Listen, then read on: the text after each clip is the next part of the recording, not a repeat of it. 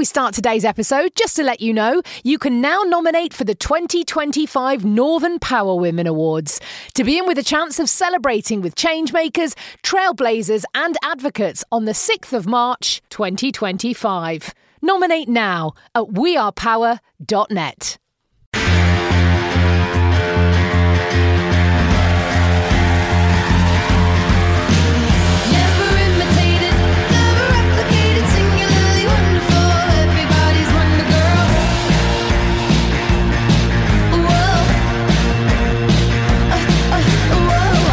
Northern Power Women podcast.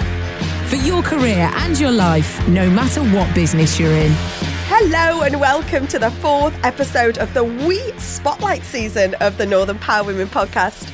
I'm your host, Simone Roche, and I have the pleasure of chatting to role models, trailblazers and changemakers across our Northern Power community every week, giving you insight into what these leaders and influencers get up to and how they think. Last week, we hosted the first Power Up networking session of 2022 in partnership with Barclays, where we sparked over 220 conversations between industry-leading mentors and mentors at the start of their careers.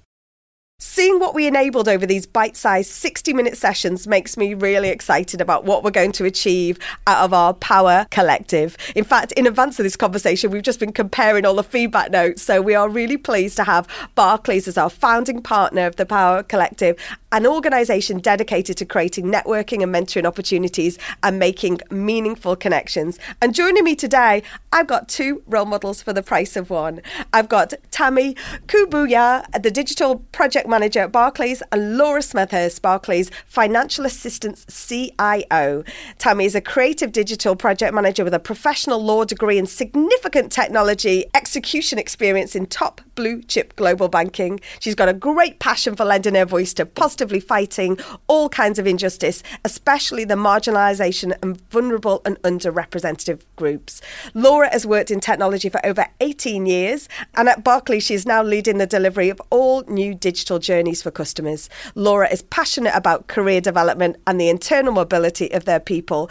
I'd like to passionately welcome these two amazing people who were part of the Power Up sessions last week. Welcome, Tammy and Laura. Thank you. Very pleased to be here. Pleasure to be here. It was great, wasn't it? We hosted the first session last week. We started talking about this partnership before Christmas, and within weeks we've enabled, 180 people taking part, including the two of you.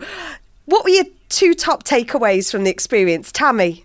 Well, Simone, let me tell you that I believe that we're all learners, right? And the top takeaway that I got from today's session was every day is a learning day. I loved the fact that we got to interact with so many people that were keen to take their career to the next level. And it also brought, that humbling effect of me realizing that we all still have the same fears. No matter how far up the ladder we go, we always, want to do better. We always want to know what the next step is. So it was absolutely amazing. I absolutely loved it. And I can't wait for the next one. Oh, and that's, I loved at the end, we had the catch up with some of our mentors and people who gave that time to sort of share their knowledge over the bite-sized lunchtime session. And you were so enthused in that room. You could just feel it. It was the first time we'd met and I just loved it. I love the enthusiasm. And I think that's the ultimate takeaway when we look at some of the feedback that we get I always get that comment, thank you for making role models so accessible. And somebody has echoed that comment I can't remember, there's a chat on Zoom at the same time as the session, or it's in the feedback or online. But, if you were part of it or want to get involved, please join in the conversation on social media using the hashtags Power Up Networking and We Are Power. We would love to get you involved, and we're going to engage more of these sessions over the following year. So please do stay connected on our Power platform. So talking about, networking, how important is it at the stage of,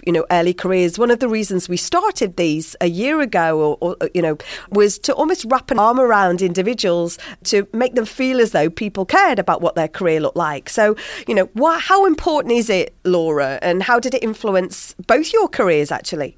I think it's hugely important. And actually, one of the key messages from the conversation yesterday was that, a lot of these people that are just starting out in their careers, they don't really know what career they want. Where are they going? What does their career look like? And I think that's one of the reasons why it's so important to be able to talk to other people who have different careers, different opportunities and different perspectives to kind of help you bring a lot of that together. I think young people feel really pressured. Oh, I don't know. Where do you want to be? And I got asked quite a lot yesterday, where, what was your career journey? What was your aspiration? What was your plan? And in all honesty, I didn't have a plan. I didn't wake up when I left university and go, right, I'm going to be a CIO at Barclays, not even for a second. And I think had I had a more of an understanding then what networking is and could do, then I think maybe I would have, have grown in a bit more confidence and maybe taken a more proactive direction in those early years. So I think that's why it's important, helping people get that perspective on what's out there. One, so that they don't feel so pressured, because none of us, not all of us, but a lot of us don't know where we want to be, but we're just being, we're working our way through it.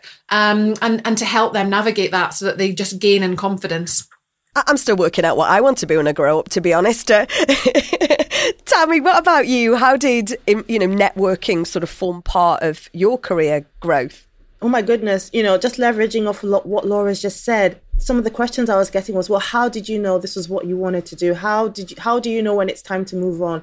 And I could feel the indecision. I could feel it. I could hear that I don't want to make a mistake, but I don't know if I need to stay.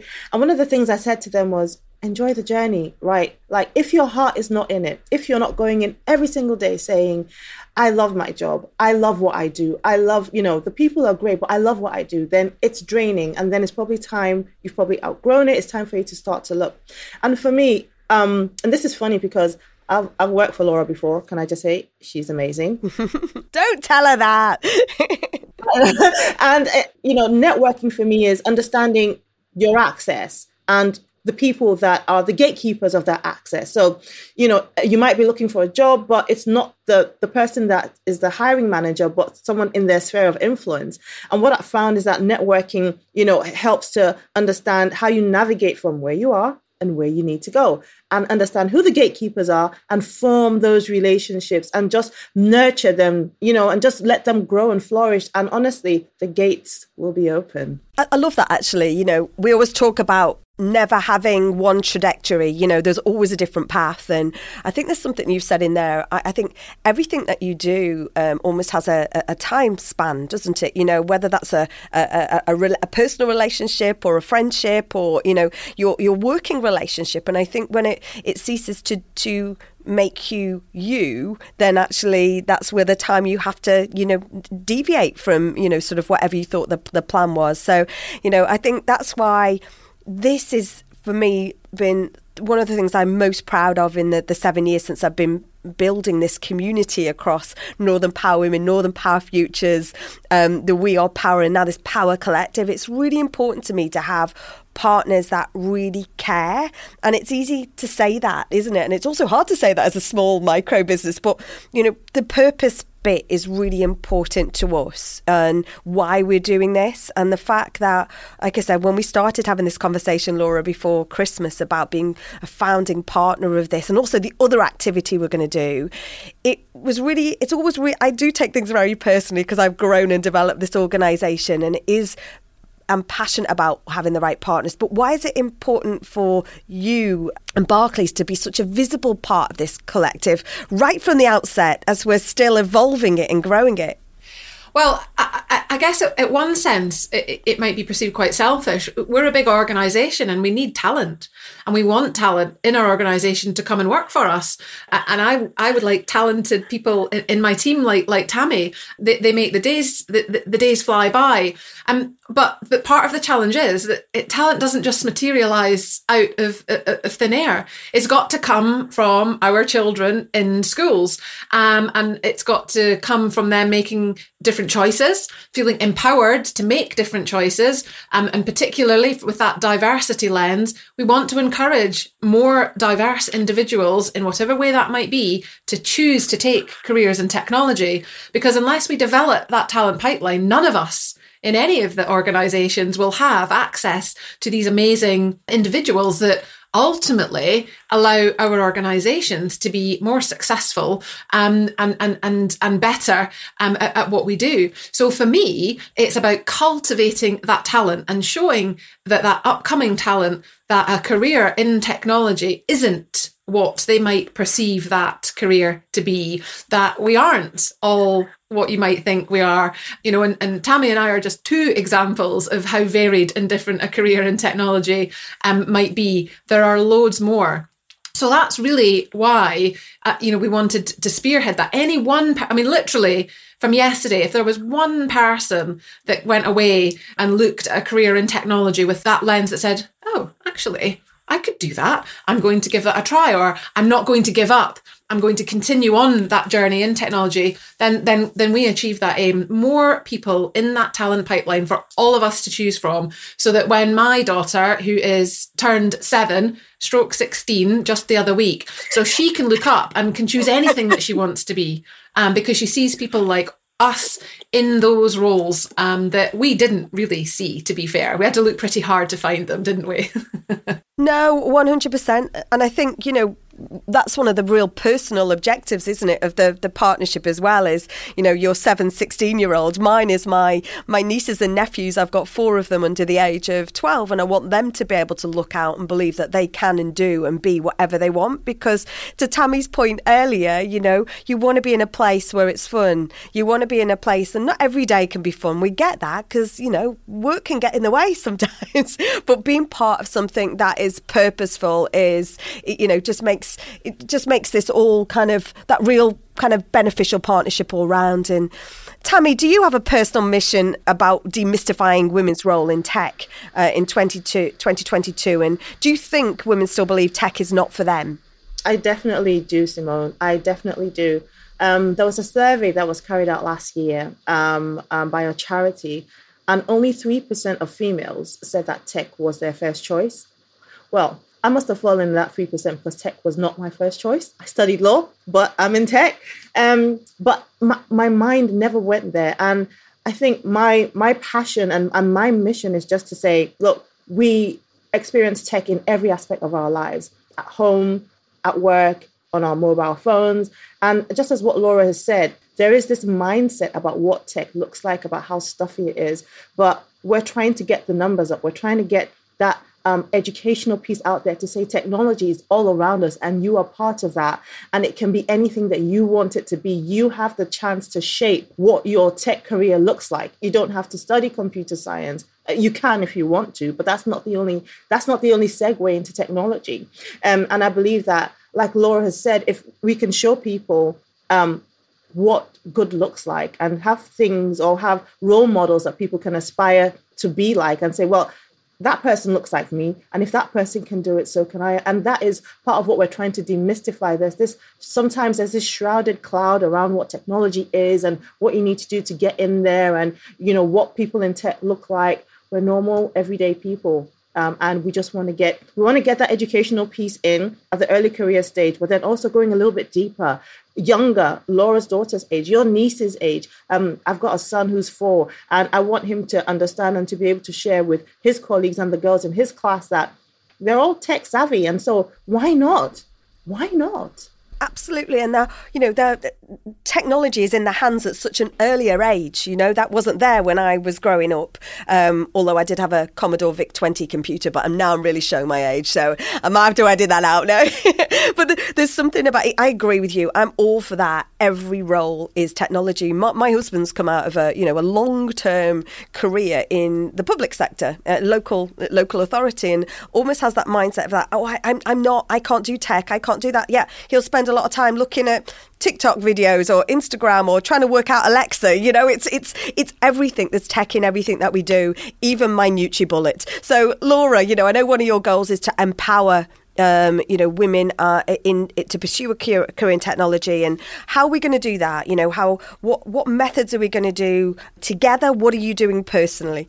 So that's a great question, and I think it follows on from a similar vein. I think over the last couple of years, we've all had our eyes opened, a good degree more to, what privilege means. And I understand now that in many ways I'm very privileged. So it's about differentiating the things that are challenging in respect of that, and maybe the things that are less so. And I think that's where you come back to this ability to show and demonstrate perception, because perception bridges all of that and allows, I accept that people in different circumstances have a different challenge, but if they can all look up and go, yeah, but I can see a person that is like me, it opens that door. And it's not at least that door is shut because they perceived that they couldn't do it. There may be 1,000 other reasons why someone may not make it, but at least they perceived that they could, and they saw that it was an option that was open to them. I ran a focus group with a set of young ladies in Rochdale Council, all kind of heavily Pakistani of origin and family. And their perception was very strongly that technology was not for women, not for girls, and kind of fed down through their family. But they were starting to challenge those perceptions. And again, just us having that conversation with them went, oh, so you work in technology? I was like, yeah, I work in technology. So it for me, that remains, I think, the most powerful element, because if someone doesn't think it's for them in whatever that capacity is, because of their race, because of their gender, because of their sexuality, then the door's instantly closed. So that's where we start, with someone that goes, yeah, I could do that. And then yes, there's lots more things that we need to help to fix, but that's got to be the starter, is getting those people making that choice and picking those subjects in school, or picking that subject at college or university if they go there. Or to Tammy's point, there's loads of ways to get into technology. It's even about changing the perception that you have to go to university to get to, not anymore. So helping people understand there's loads of routes to get in. You don't have to be a coder. I've never coded, and I'd be a terrible, absolutely dreadful developer.